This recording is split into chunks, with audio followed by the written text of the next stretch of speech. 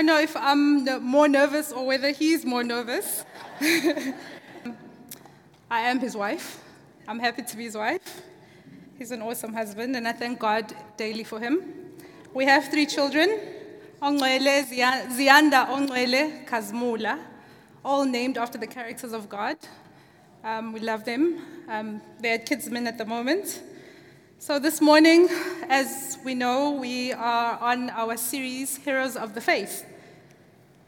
So I will be speaking more specifically on Daniel and his friends. But before I start, I just want to do an icebreaker, if I can. From 2 Corinthians 5, verse 7, can we all just repeat these words? For we live by faith and not by sight. We live by faith and not by sight. Meaning we live by faith and not what we see. Amen? The second icebreaker is James 2. I've taken it from verse 14 to 26. Faith without works is dead. Come on, church. Faith without works is dead. If a farmer is trusting God for rain, does he not go and plant a crop? Does he not with an action? Amen? So faith without works is dead. That's taken from James 2, 14 to 26. Okay, those 2 scriptures, just as an icebreaker. So today, my topic, I've decided to name it Faith for Purpose. I love the book of Daniel. It's one of my favorites because it talks about courage, bravery, true faithfulness, faith in God alone. No other God. Faith in God alone. Amen? Uncompromising faith. We'll go into the book of Daniel, but I just wanted to highlight, I love that book. It speaks of governance. It speaks of standing. In a world where there's hostility, when things don't make sense, it speaks of uncompromising faith in the one true God. Amen. Before we get into that book, I just want to also touch on purpose. Amen. We were created with purpose in mind. Amen. When God created us, He strategically and intentionally placed us where we are. Amen. He says to Jeremiah, before I formed you in the womb, I knew you. Before you were born, I set you apart. Amen. We have been set apart. You have been set apart by God Himself. Amen. He's created us for purpose.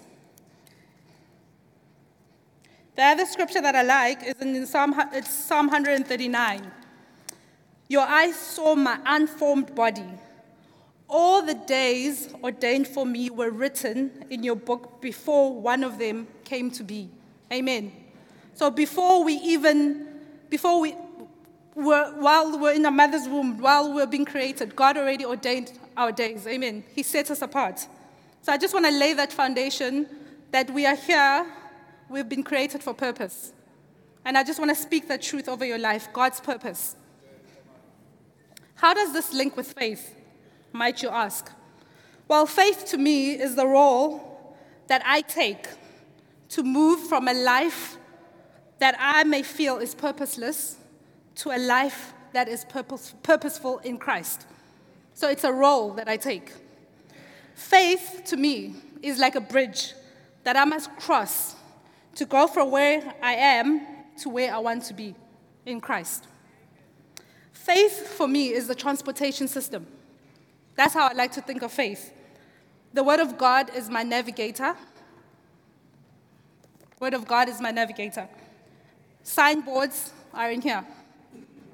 Direction is in here. Amen. God is the transporter. God is the driver. God is the one that is in control. Full control. We are just the passengers. We are to trust in the driver. That's faith. Trusting in God fully. Trusting that He is in full and complete control. Amen. So in terms of our heroes of the faith, our setting comes from Hebrews 11. But I want to specifically go into Hebrews 11 from verse 32 to 34, seeing that I'll be touching on the book of Daniel. We've had a few other elders. Drew shared last week on Barak at Hebrews 11 as a church. This is the vehicle that we're in right now, amen? And I'm hoping this morning I can encourage you. I know it's the end of the year. I know we're tired. I know that we are in holiday season. But God is in full control, regardless. Amen. So Hebrews 11, 32, 34 reads, "And what more shall I say?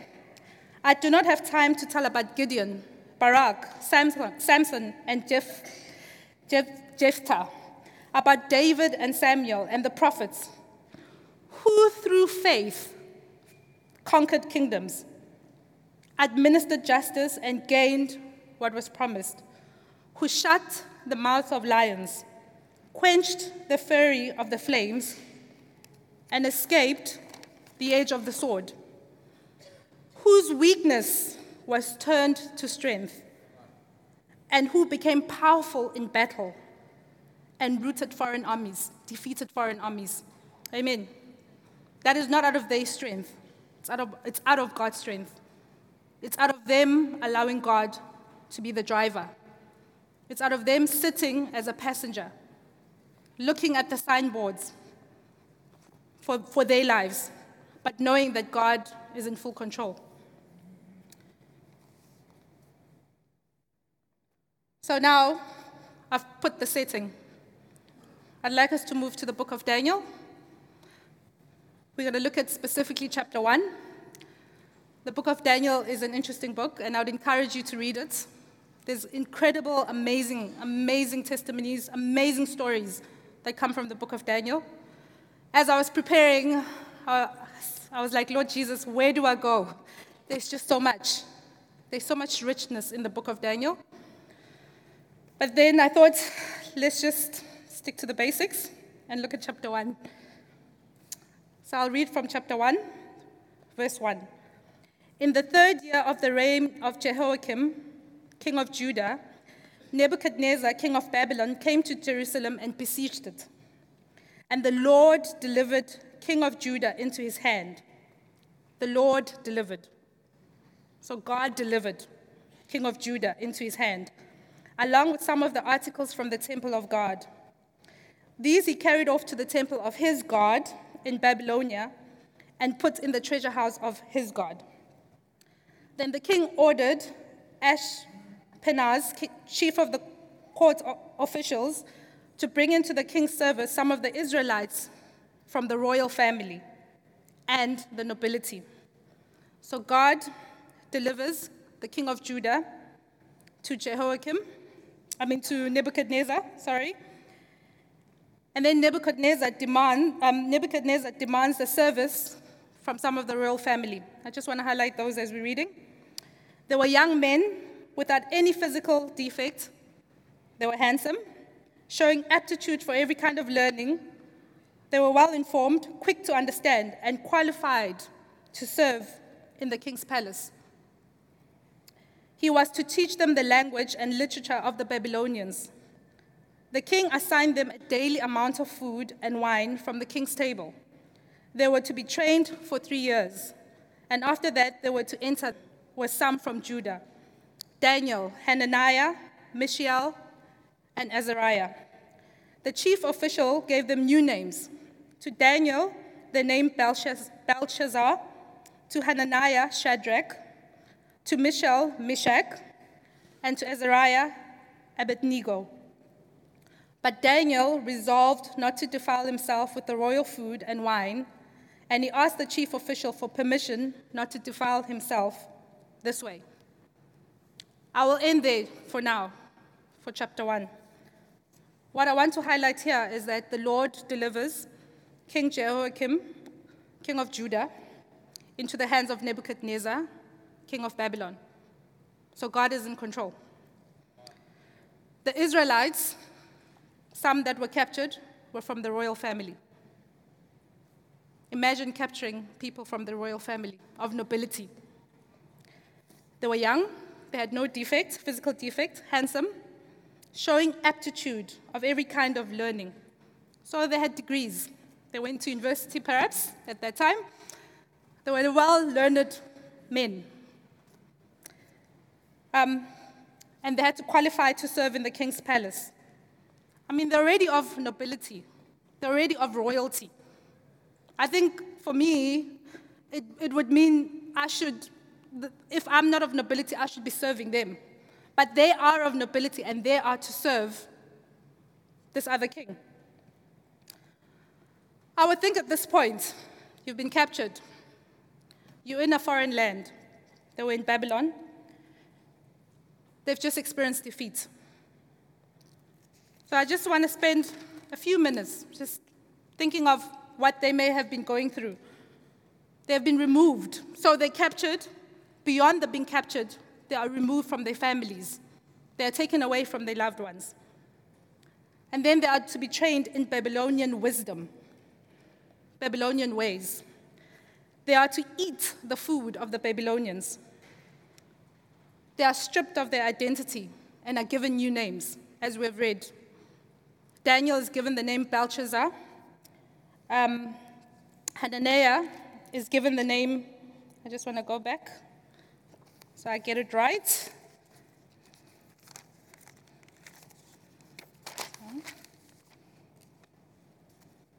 Oh, wow. I've lost my place. Sorry. So Daniel is given the name Belshazzar.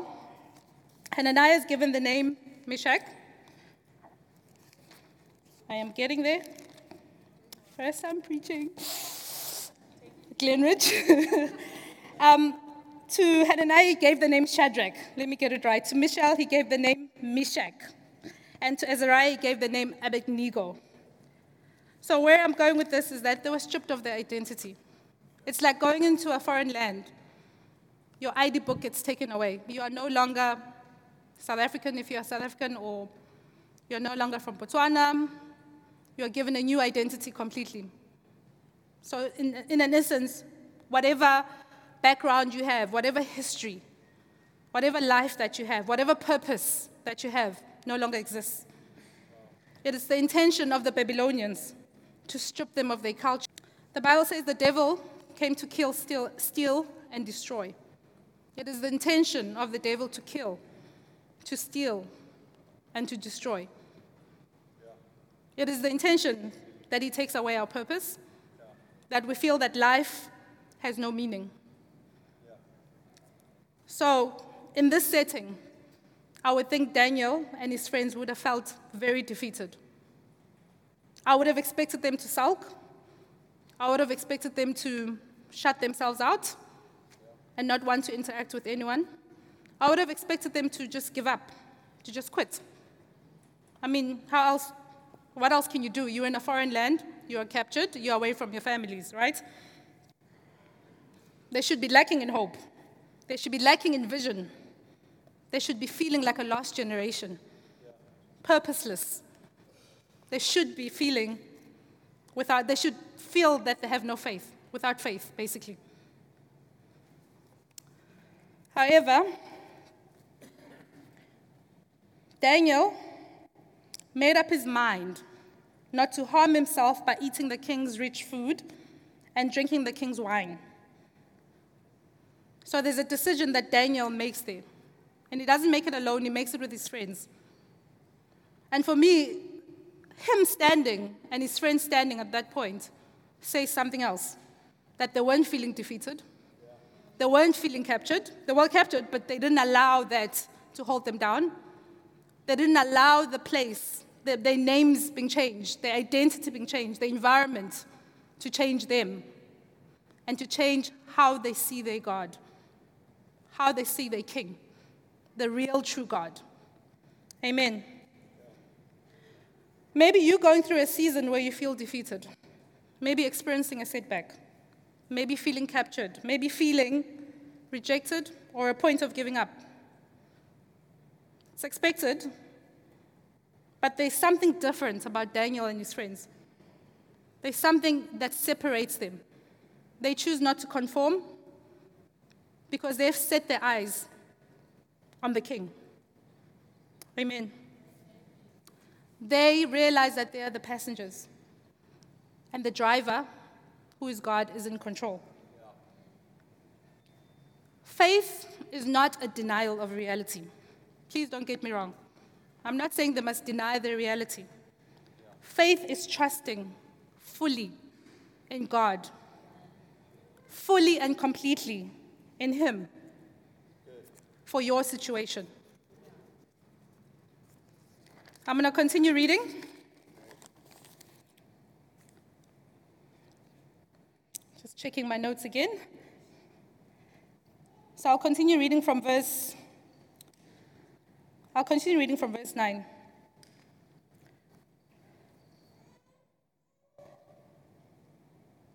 Elohim made the chief of staff.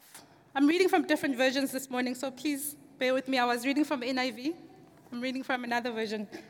I love reading from different versions to just get the scripture and understand it in the different ways. Elohim made the chief of staff kind and compassionate towards Daniel. Elohim being God. So I get towards Daniel when they stood firm and said they will not defile themselves with the king's food that he had offered. The chief of staff told Daniel, "I'm afraid of my master, the king. The king determined what you should eat and drink. If he sees that you look worse than the other young men your age, he would have my head cut off." The chief of staff put a supervisor in charge of Daniel, Hananiah, Mishael, and Azariah. Daniel said to the supervisor, "Please test us for 10 days. Give us only vegetables to eat and water to drink. Then compare us to the young men who are eating the king's rich food. Decide how to treat us on the basis of how we look." Uncompromising, trusting in God. Amen. The supervisor listened to them about this matter and tested them for 10 days. After 10 days, they looked healthier and stronger than the young men who had been eating the king's rich food. So the supervisor took away the king's rich food and wine and gave them vegetables. God gave these 4 men, again, God is in control. He gave them knowledge, wisdom, and the ability to understand all kinds of literature. Daniel could also understand all kinds of visions and dreams. At the end of the 3-year period, the chief of staff brought all the young men to Nebuchadnezzar. The king talked to them and found no one like Daniel, Hananiah, Mishael, and Azariah. Among all of them, there was no one. So these 4 men served the king. Whenever the king asked them about things that required wisdom and insight, he found that they knew 10 times more than all the magicians and physics in the whole kingdom. Daniel served the royal palace until the first king of Cyrus of Persia. You may be asking, what made them have this unwavering faith? What set them apart? What's different about them? What's different about Daniel and Meshach? They're just young men. Yes, they're full of wisdom. Yes, they're educated. But in this environment of Babylon, it was very hostile. As I had explained, that they tried to take away their identity. But they chose to stand in the one true God. I want to encourage you this morning that we must keep our eyes fixed on God. We must keep our eyes fixed on God. How I keep my eyes fixed on God is I read the Word. This is my navigation. But I can't read this navigation without the driver. Because the driver is the one that turns and decides where we're going. But I need to read it so I can be in contact and in touch with the driver. What Daniel did was, some scholars have said, was they had fasted. Fasting is hard. But fasting is also necessary. Because fasting allows us to put aside our needs and to say, Lord, I'm just putting aside this food and I'm putting aside my phone. Yes, in this day and age, we have to fast our phones because we are constantly on our phones. Sometimes we can forget our wallets and our bags, but as long as we have our phones, we have everything. We've got our banks. So there are things that one sometimes needs to set aside just to spend time with God. We can always count on God to have a plan and a purpose for the difficult situations that we may face, because God is faithful. God is not like man. The word says God is not like man that he should lie. God is faithful, and we need to trust and believe in God's faithfulness. So whatever your situation is, God is faithful. As we have seen how God gave Daniel and his friends, as I like to call it, Daniel and his friends, he gave them wisdom, knowledge 10 times more than those that they were captured with. Because they chose to stand. They chose not to defile themselves. The world is calling out different things. The world says, do this, do that. But what does the Word of God say? What does God say? So they chose not to compromise. Amen. God's power is never wasted. Everything he does is focused on purpose. His purpose is not bound to any finite time or fixed place. God is in control, and we are to trust in him. When we bow our knees to him and decide that no matter what comes along, we will not abandon, we are in complete faith and trust in him. Amen. Another story that we read in chapter 3, I won't read it, is when this king, Nebuchadnezzar, sets up this idol, this man-made idol. And he commands that when the horns and the lyres and all sounds are sung and blown, everyone must bow to that idol. This again is testing Daniel and his friends. At that time, when you read the Bible, when you read scriptures, Daniel isn't mentioned in this portion, but his friends are mentioned. They choose not to bow. Amen.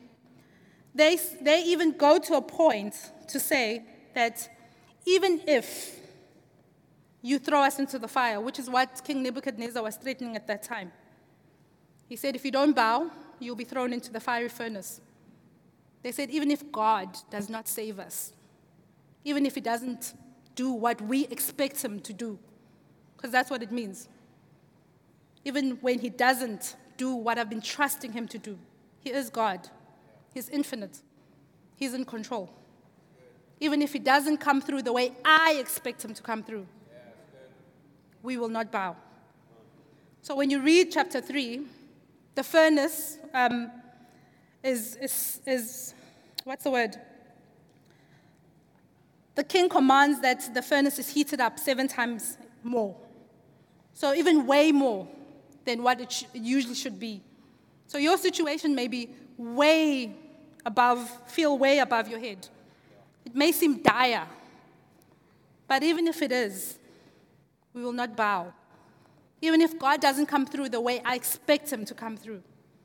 I want you to trust in the God that saves. Amen. So we read that King Nebuchadnezzar becomes very angry, and he commands strong men to chuck them into the furnace. These men that are chucking them into this furnace get burnt up and they die.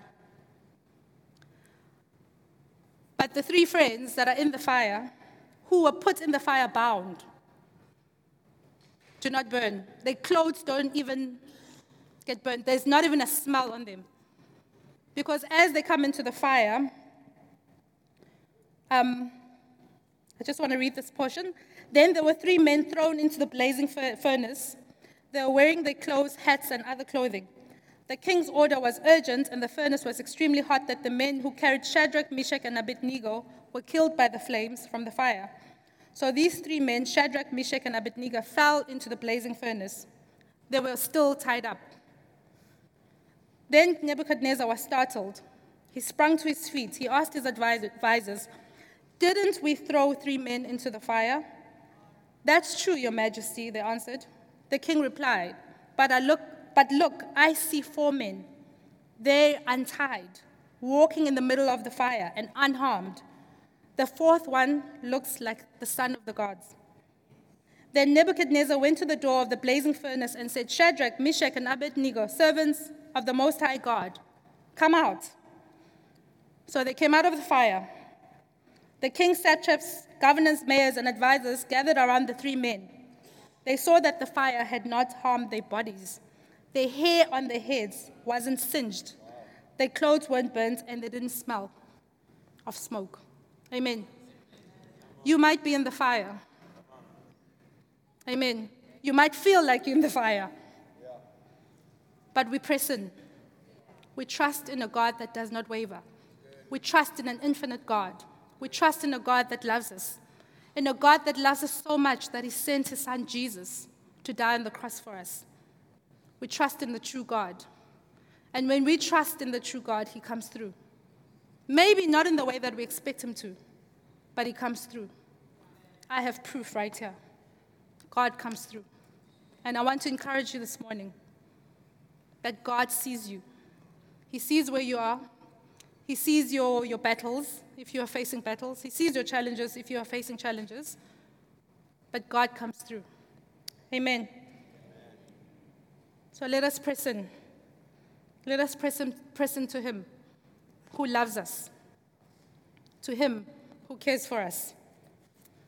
To him who sent Jesus on the cross to die for us. In closing, I want to share a testimony. So Lufefe and I got married in 2009. In our getting married, it wasn't an easy process. One, before we got married, we had been given a word from God that we knew that it was time. We're getting married. I remember we were on the phone. I lived in Morningside in a bachelor flat, and Lufefe was in Pinetown, and I was chatting to him on the phone. And just out of that conversation, remember, just both of us confirmed God had placed us together for ministry. We laughed at that time about it because we're like, we love each other. That's why we're getting married. But also realizing that God had placed us for something more. Little did we know that we would face challenges with our parents. Well, more my in-laws than more my in-laws than my parents. So part of being married required us to undergo a process of ilobola, which is a beautiful, beautiful, beautiful thing. I'm not going to get into the meaning now. It's not selling, it's families coming together and celebrating together.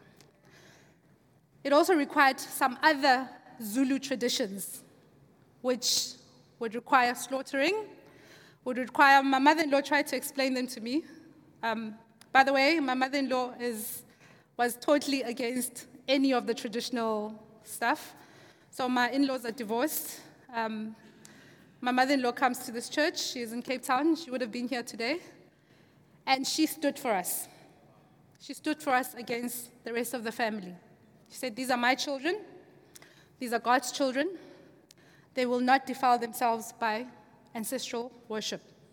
It would mean I would have to be bathed in some bile of a cow that has been slaughtered and had been sacrificed to the ancestors. It would mean I would be like bowing to a statue that Nebuchadnezzar had built. That's what the compromise would have meant. It would mean that we would start our marriage knowing that we have taken what is sacred, given to us by God, and offered it to our ancestors. Wow. But we chose to stand. We said no. Wow. We said,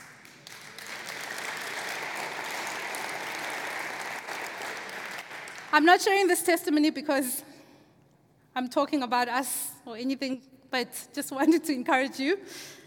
I'm humbled by the claps, by the way. But it took standing.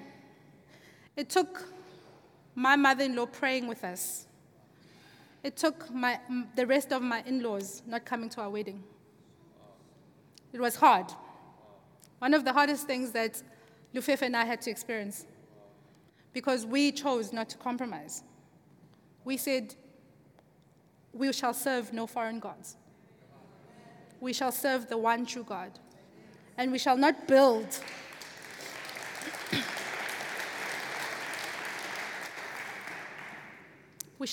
our marriage on foreign gods.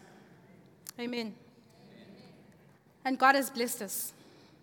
God has blessed us since. Yes, we face challenges, but we welcome challenges because we are a people of God. And we are people that need to stand for God. We pray for our in-laws daily. We pray for them. And we have seen how God is working in their hearts. Every time we meet up with them, there's a change. My father-in-law had said to me, when I met him, after we'd been married, he said, so the surname is Kala. So he said, the Kalas don't know that you are here. Northern Demanders know that. I love my father-in-law because his heart and his understanding is that we need to undergo that process to be fully married. Not that was his heart. He understood that for him, that's what he believed. That for us to be fully and completely married, that's the process we had to undergo. But when I saw him recently, he said to me, I miss you guys. I need to see you. I need to see my grandchildren. You must come over. Now that is a big deal.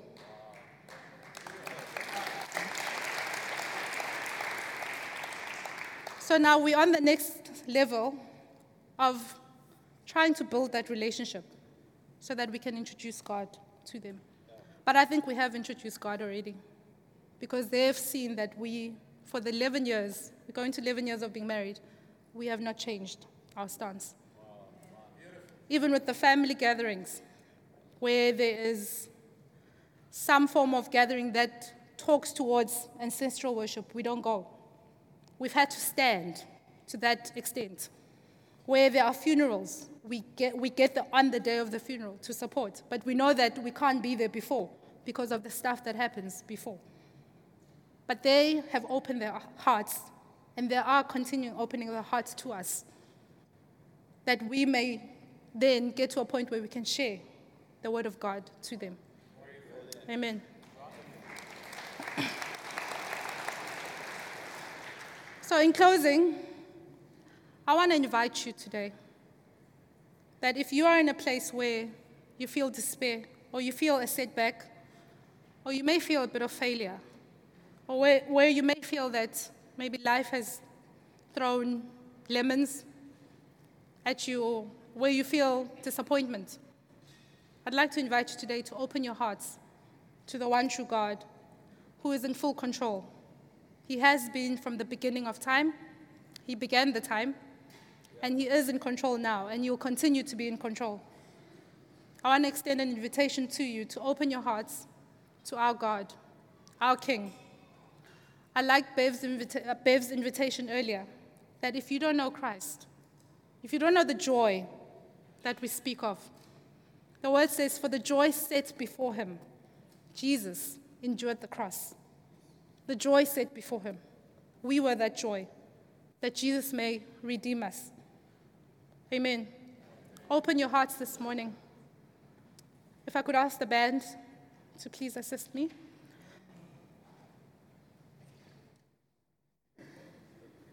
And I'd like to encourage you this morning, if you need prayer, if you need someone that can speak life to you, the elders are here, the leaders are here at church, they can pray for you. If you can stand up.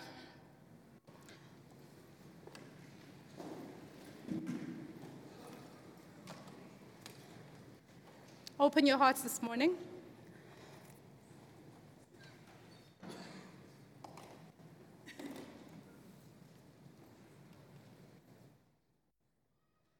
And I'm going to ask you to be bold, just as Daniel was bold.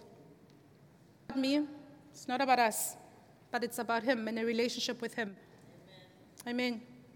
So where you've been feeling that your situation hasn't changed, or you feel like you're going around in circles, I want to invite you to come to the front. Where you need prayer because you've been feeling disappointment, I'd like to open this platform to you, where we can pray for you, pray with you, pray, encourage you.